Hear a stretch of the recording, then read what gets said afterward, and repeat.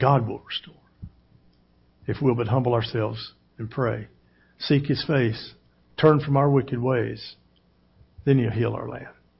Hear our prayer. So don't forget that process. Amen? All right. If you have your Bibles, let's hold them up. I'm a child of God. Have in my hand powerful Word of God. Can change lives, heal broken hearts, save man's soul.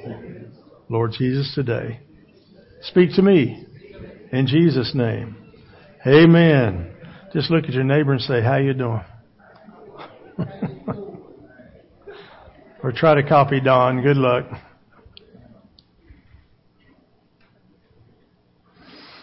Mark chapter 10.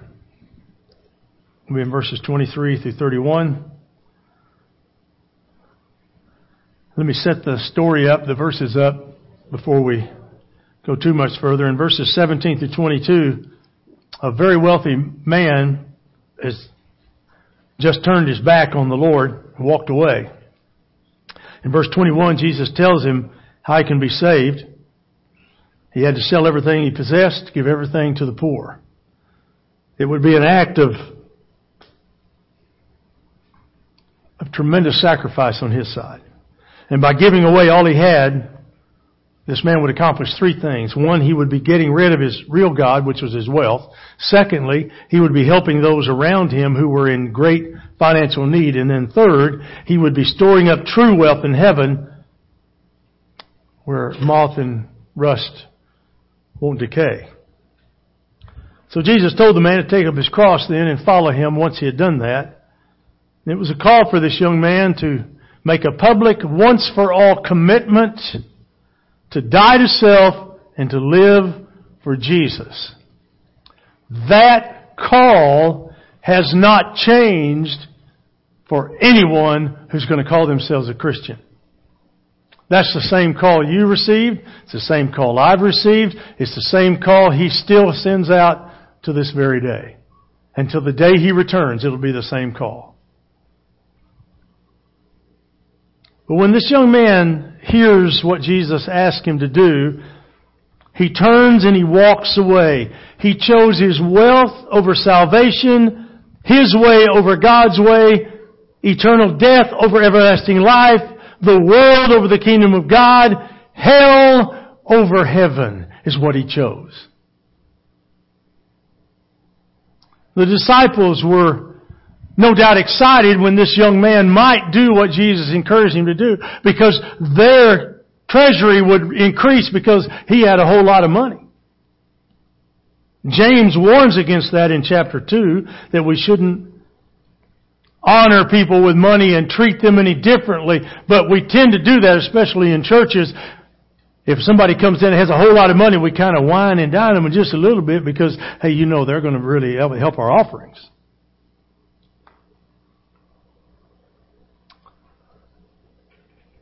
You know, Jesus had a different approach. He never was concerned about the man's portfolio.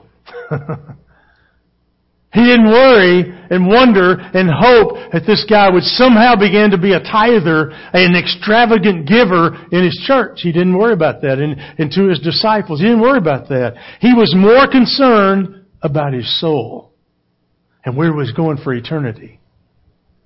And so we should be concerned about that as well, should we not? But when he leaves, Jesus uses the moment to teach. One of those teachable moments that comes along in life. And so from these verses, there are three truths that rise. There's the truth about riches, the truth about redemption, and the truth about rewards. And so I want to look at all three of those. Let's start with the first one. Verse 23 through 25, we're going to look at the truth of riches. Let's read it together.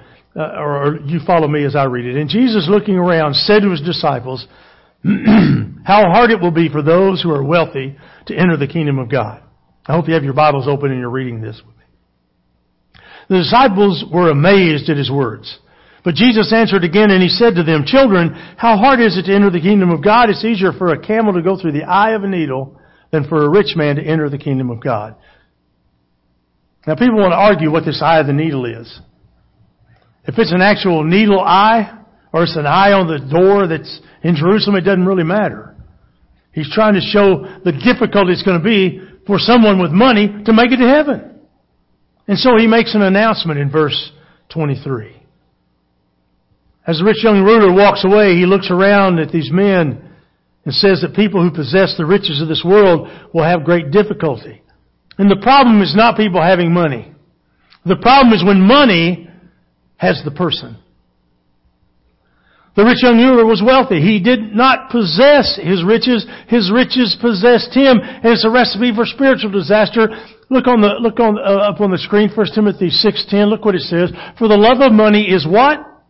A root of all sorts of evil. And some, by longing for it, have wandered away from the faith and pierced themselves with many griefs. Wow. Wow.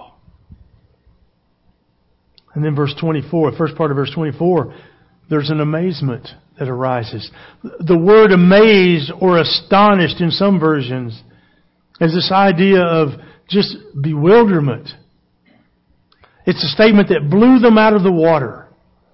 These men were from a culture where they saw financial prosperity as a true blessing from God. The Jews had God's promise of prosperity and health according to Deuteronomy 28. The Jews were taught that riches and prosperity were from the Lord according to our verse that we're going to use as our memory verse this week in 1 Chronicles 29. Most Jews believed and still do believe that health, wealth, and prosperity were the blessing of the Lord on a life. Job 15. These men had the example of Abraham, rich Abraham, David, Job, Solomon. All their religious heroes had been very wealthy men. So it's no wonder they were amazed at the words of Jesus. Some old reformers equated wealth with the blessing of the Lord. Many in our day have that same mindset. These health and wealth gospel preachers. They tell us that when we're right with God, we will have plenty of money and perfect health. Anything less than that proves that we're not right with God. Some people in this room may think that way.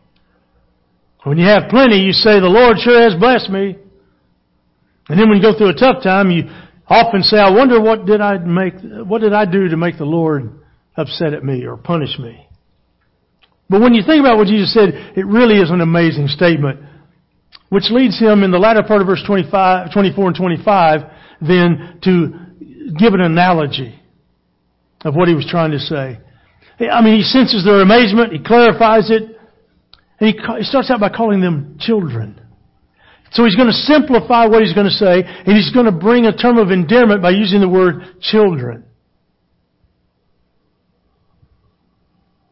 He tells them that people who trust in riches, salvation will be impossible for them to find. It'd be like trying to stuff a camel through the eye of a needle. And he meant exactly what he said. If a person trusts in their riches, they'll not make it to heaven. And that was the rich young ruler's problem.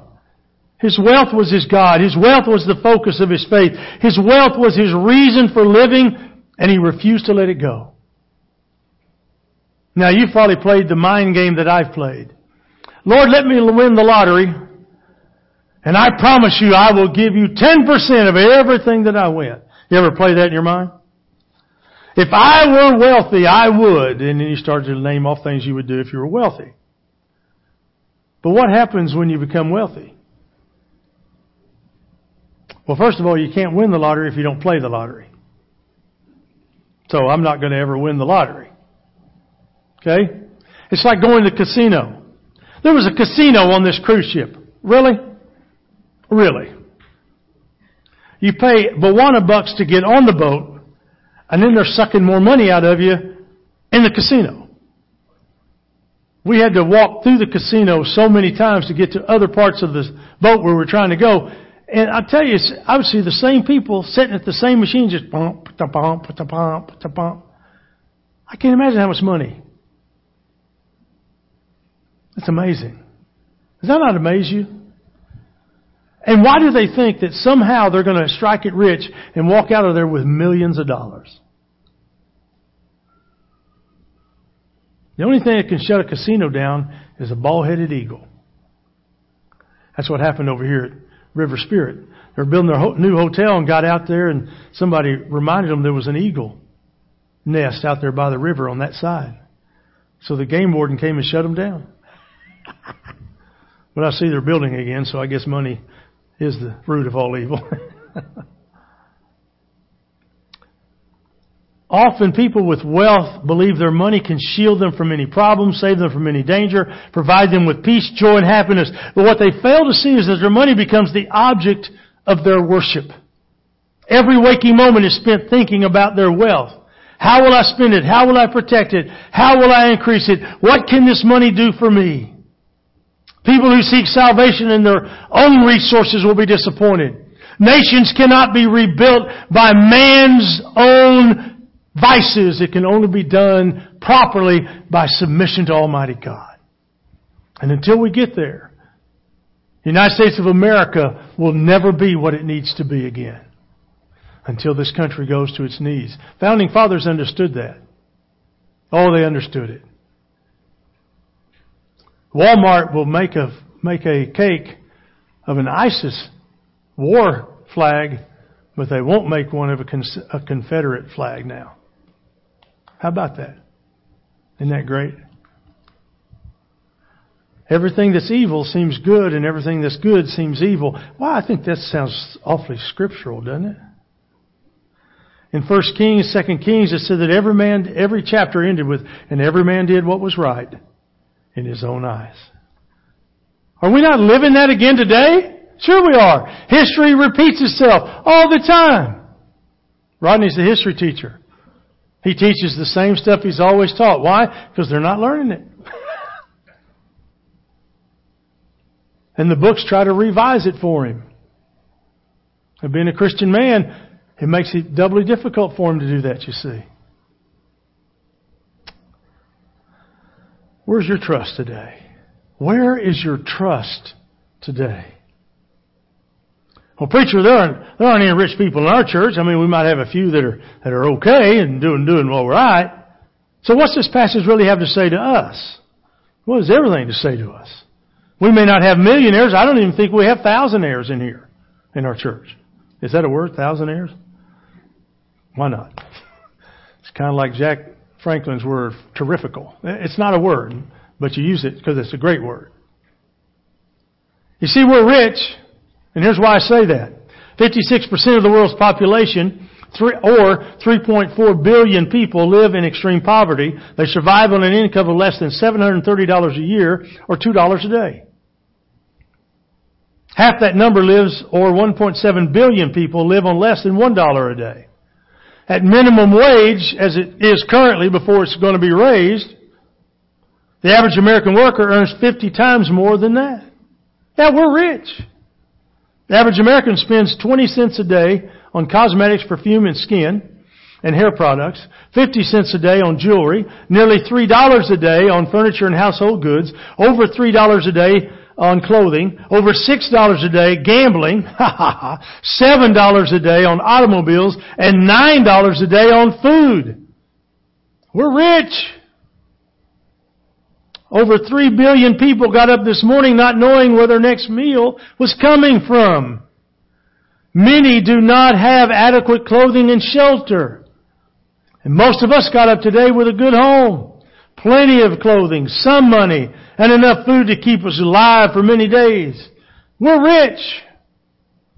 If you compare yourself to some people, you know you might not think that you're rich, but the fact is you really are. Our financial problems, like our debts and our payments, would be welcome luxuries to most of the world. But here's the problem with riches. Riches can become an idol in your life. Anything you ascribe worship to or worship to is your God. Riches can tempt people to hoard up what they have. There can be a strong temptation to think that what you've been given is to be used to gain even more. Riches can bring false trust. You might begin to think your money can buy you anything, even salvation.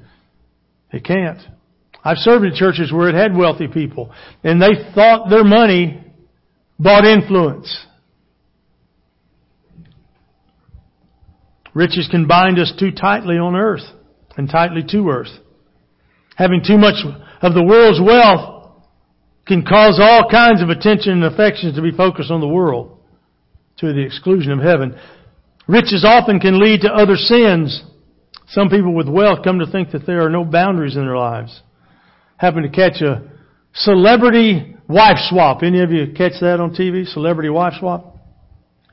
The other night was Ricky Nelson's son and some other guy that's with Motley Crue. Both of them have so much money they don't know what to do with. And the Motley Crue guy, he goes out every night. He lives in Vegas. He goes out every night and just parties hardy. That's all he does. Buys drinks for everybody. Eats just thousands and thousands of dollars he spends every day. Doesn't even think about it. And he says, well, I'm happy.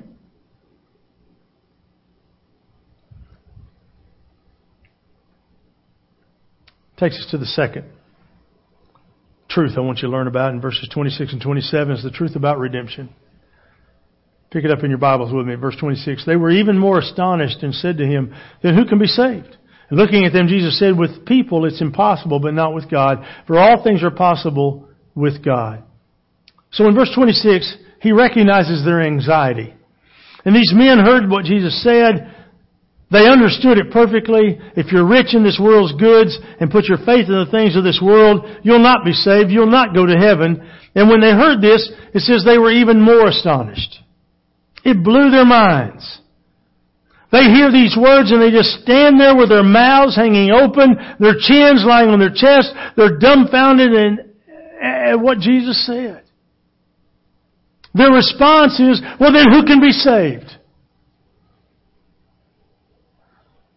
They have considered the situation. They realize that in a sense, we're all rich. We all have possessions of some degree. We all have access to things at some level. They understand that anybody can become caught up in looking to what they possess rather than relying on the Lord in simple faith. They hear Jesus, and it seems to them that He's slamming the door of salvation to anyone who possesses anything. But is that what Jesus is saying? Well, He gives them an answer in verse 27. He lets them know that there is hope. He tells them that men may find it impossible to break the hold of the things that they have, but God in His power can set any man free. If that rich young ruler would have obeyed the call of God, the clear call of God in his life, God would have given him grace to relinquish the old hold of wealth that it had on his life. See, we have the same promise. There's no way that you and I can turn our attention from this world without the Lord's help. And that help comes with His call to come to Jesus. That's the starting point. That's the starting place. Come to Jesus. John 6:44. No one can come to me unless the Father who sent me draws him. I love that. And I will raise him up on the last day. Ephesians 2:8 and 9. For by the grace of God you've been saved through faith. And then not of yourselves, it's a gift of God, not as a result of works, so that no one may boast. You see, God is able to help anyone break away from the grip of whatever it is that's holding them captive. If it's an addiction, if it's wealth, whatever it is, if it's boredom, whatever it is, God can break that grip. His Holy Spirit can release you to freedom that you've never experienced before. John 8:36. So if the Son of Man sets you free, you'll be free indeed. Free indeed. Free at last. Free at last. Praise God, I'm free at last. I think he said, thank God I'm free at last. He is able to do what no man can do for himself, and that's save his soul. So how does it work? Well, a lost person needs to know his condition before God. Romans 3:23 says that all have sinned and fall short of the glory of God. We're all sinners. Romans 6:23 says the wages of sin is death. Romans 5:8 says that while we were still a sinner, Christ died for us. Romans 6, 1 through 5 tells us that if we'll connect with His death, burial, and resurrection, called baptism, then we'll also be in the resurrection. We'll also be resurrected to a new life. And we'll be also with Him for eternity, according to verse 5 of Romans 6. Romans 8, 1 and 2 says that if we will, there is therefore now no condemnation for those who are in Christ Jesus. Conditional, got to be in Christ Jesus. If you walk according to the Spirit and not according to the flesh. You see, there's the key. There's the key. So is it possible? I mean, God can save. He touches a lot of different people and He can save them. Even the people who are in the dredges of society. How about Saul of Tarsus? How about Simon Peter? How about me? And better yet, how about you? Takes us to our third truth, and the truth about rewards. Verses 28 through 31, read with me. Peter began to say to him, Behold, we have left everything and followed you. Jesus said, Truly I say to you, there is no one who has left house, or brothers, or sisters, or mother, or father, or children, or farms, for my sake and for the gospel's sake, but that he will receive 100 times as much now in the present age, houses and brothers and sisters and mothers and children and farms, along with persecutions, and in the age to come eternal life. But many who are first will be last, and the last will be first. 28, he talks about a consuming worry that they had and that we have. Because when Peter hears it, he speaks up, and that's what I love about Peter. He always shot his mouth off at the wrong time. But he reminds Jesus that hey, look, we walked away from everything. We dropped our work. We dropped our family. We followed you. They'd turned loose of all their earthly possessions. They'd given up money, homes, families, businesses, everything.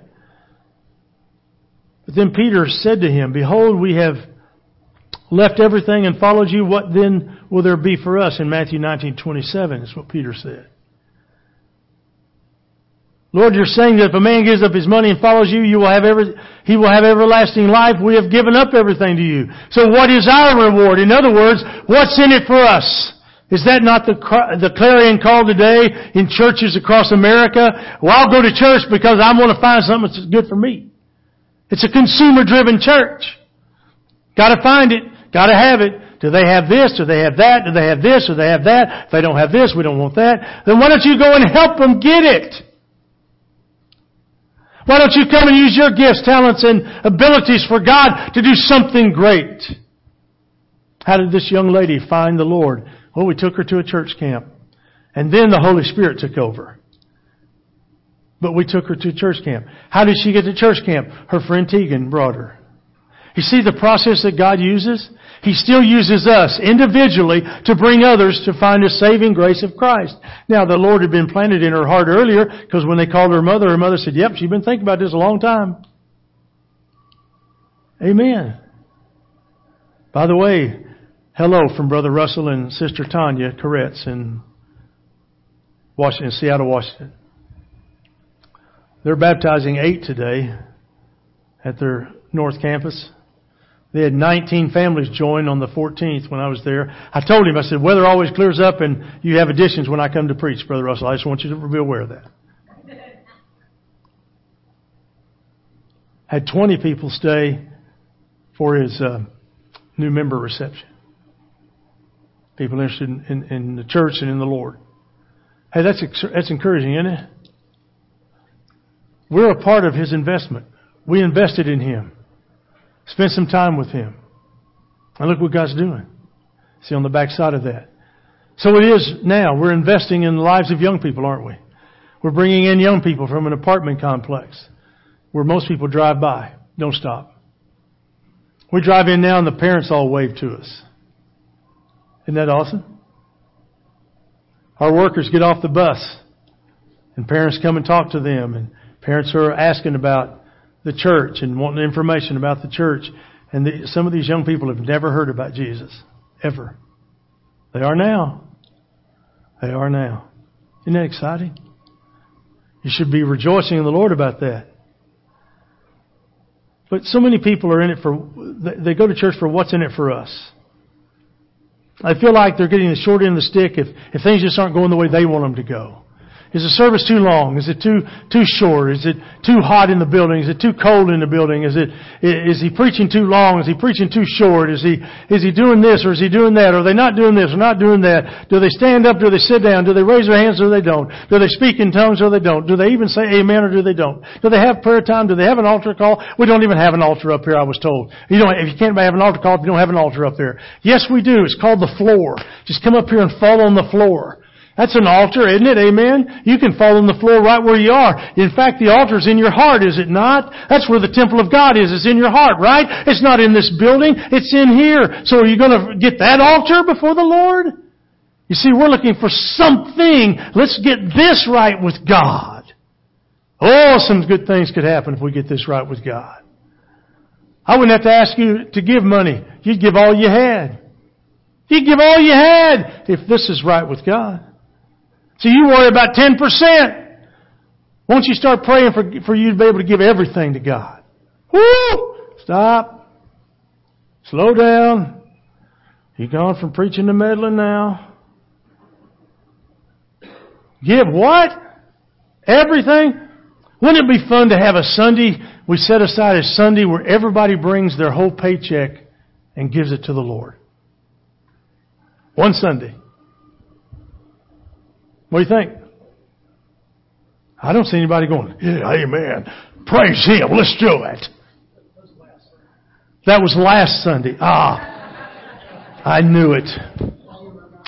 While I was gone, offerings increase, additions. And by the way, welcome Dave and Kim to the church if you haven't done that already. So glad they're joining the church. That's awesome. Wouldn't it be fun to do that though? Wouldn't that be fun to try that? You ever thought about that? To bring a whole week's paycheck and put it in an offering plate. I wonder what our offering would look like that day. Just something to think about. Some of you are giving me some really funny looks right now.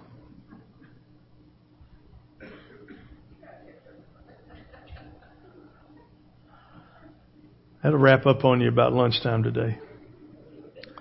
Verses 29 and 30, then Jesus brings a calming word to them. He responds letting Peter know that God sees, God records, God knows what we do for Him.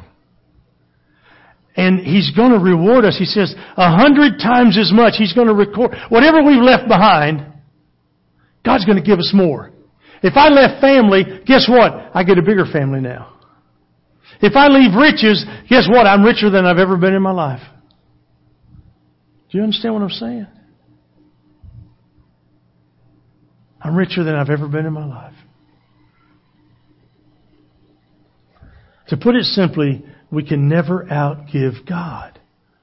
Now, if you think I'm going to give $100 and get 1,000, don't limit God. He may give you 10,000.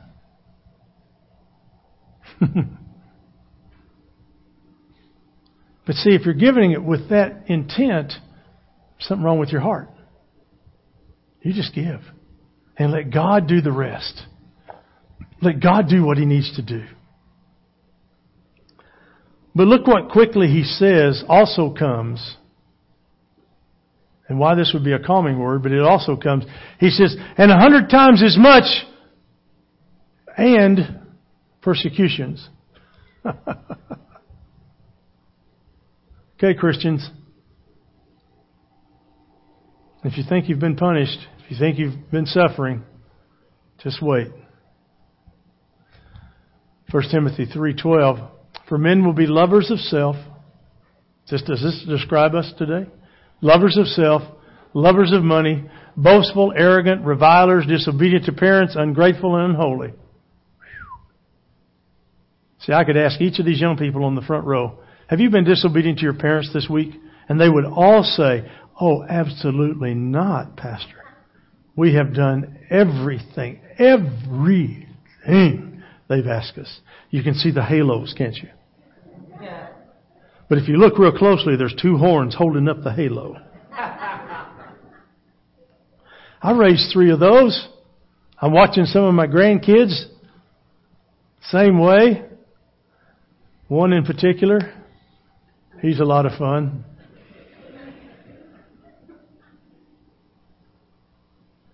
But Jesus tells them to turn loose of it. Because there's things that money can buy and things money can't buy. Money can buy a lot of things. It can buy a bed, but not sleep. It can buy books, but not brains. It can buy food, but not an appetite. It can buy a house, but not a home. It can buy medicine, but not health. It can buy amusement, but not happiness. It can buy finery, fine things, but not beauty. It can buy a crucifix, but not a Savior. Do you have what matters most? Do you have a personal relationship with Jesus Christ? Because in the end, it doesn't matter how much money you've accumulated. It doesn't matter what you leave behind. It matters if you have Jesus. And if you don't have Him, you're lost and you're going to hell. And then He gives a clear warning in verse 31. Those who are first in this world's accounting will finish last in the race to heaven. In God's eyes, it's not riches that make a person somebody special. It's their faith in Jesus. Matthew 25:21 is what we all want to hear, is it not? His master said to him, "Well done, good and faithful slave. You were faithful with a few things. I will put you in charge of many things. Enter into the joy of your master." On the final day, I want to hear those words from my Savior, from God the Father. Now take your connection card out. And on the back of your card, of course, there's our memory verse we always put. And then, of course, tonight, if you're planning to be at the park night, I want you to focus on that second one. Because I'm going to ask you 3 questions. And I believe with all my heart that if we will consider these 3 questions. And the card says, which decision question touches closest to where you are today? First question is, are you truly saved? Are you truly saved? What do you trust in most today? Anything but Jesus will ultimately fail. So if you're not saved, now would be the best time to do it. Because you literally do not know the day you're going to die. John Goodman, who passed away, a good friend, he told me one time, he said, I don't do church. So I believe in God, but I just don't do church. He said, but if I ever did church, I'd come hear you preach. Now, he never did. But he sat down in his chair one night and left. I don't think he planned to sit down in that chair and die. Just like you don't plan to die the way you're going to die. So we don't know. We don't know. So are you truly saved? Number 2, what's your attitude toward money? Do you love it? You want to hang on to it? You're doing all you can to increase what you have and add more to it, or do you see money as a tool to be used in the service of the Lord?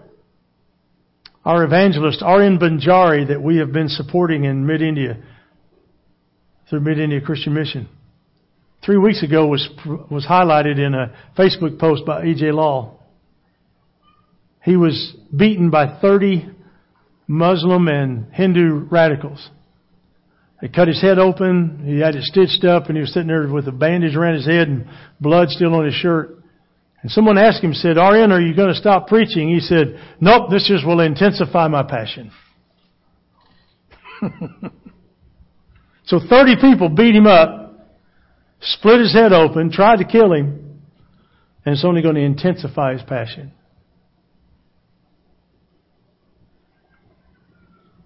See, the money that we send makes it possible for him to keep doing that. Again, we've extended a part of us to there, right? That's right. Maybe you used to give and you haven't in a while. Maybe your financial picture has changed. Okay.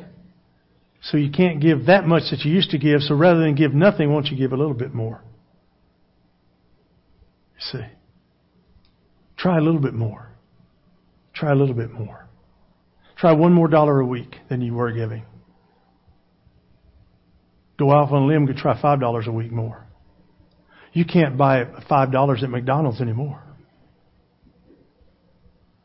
If you go to McDonald's with your family, you'll spend $20, $30 at McDonald's. Well, not us, man. We get the kids' meals. Okay, great. Got it. But you have to eat 5 of those to feel like you've eaten something. I understand. Number 3, what have you given up to follow Jesus? Has your faith ever cost you anything? Do you have any reason to expect that God would have any reason to reward you for your service? So I want you to take just a moment. I'm going to pray and we're going to sing. And while I'm praying, I want you to keep your eyes open. And I want you to circle one of those 3 items where your heart is today.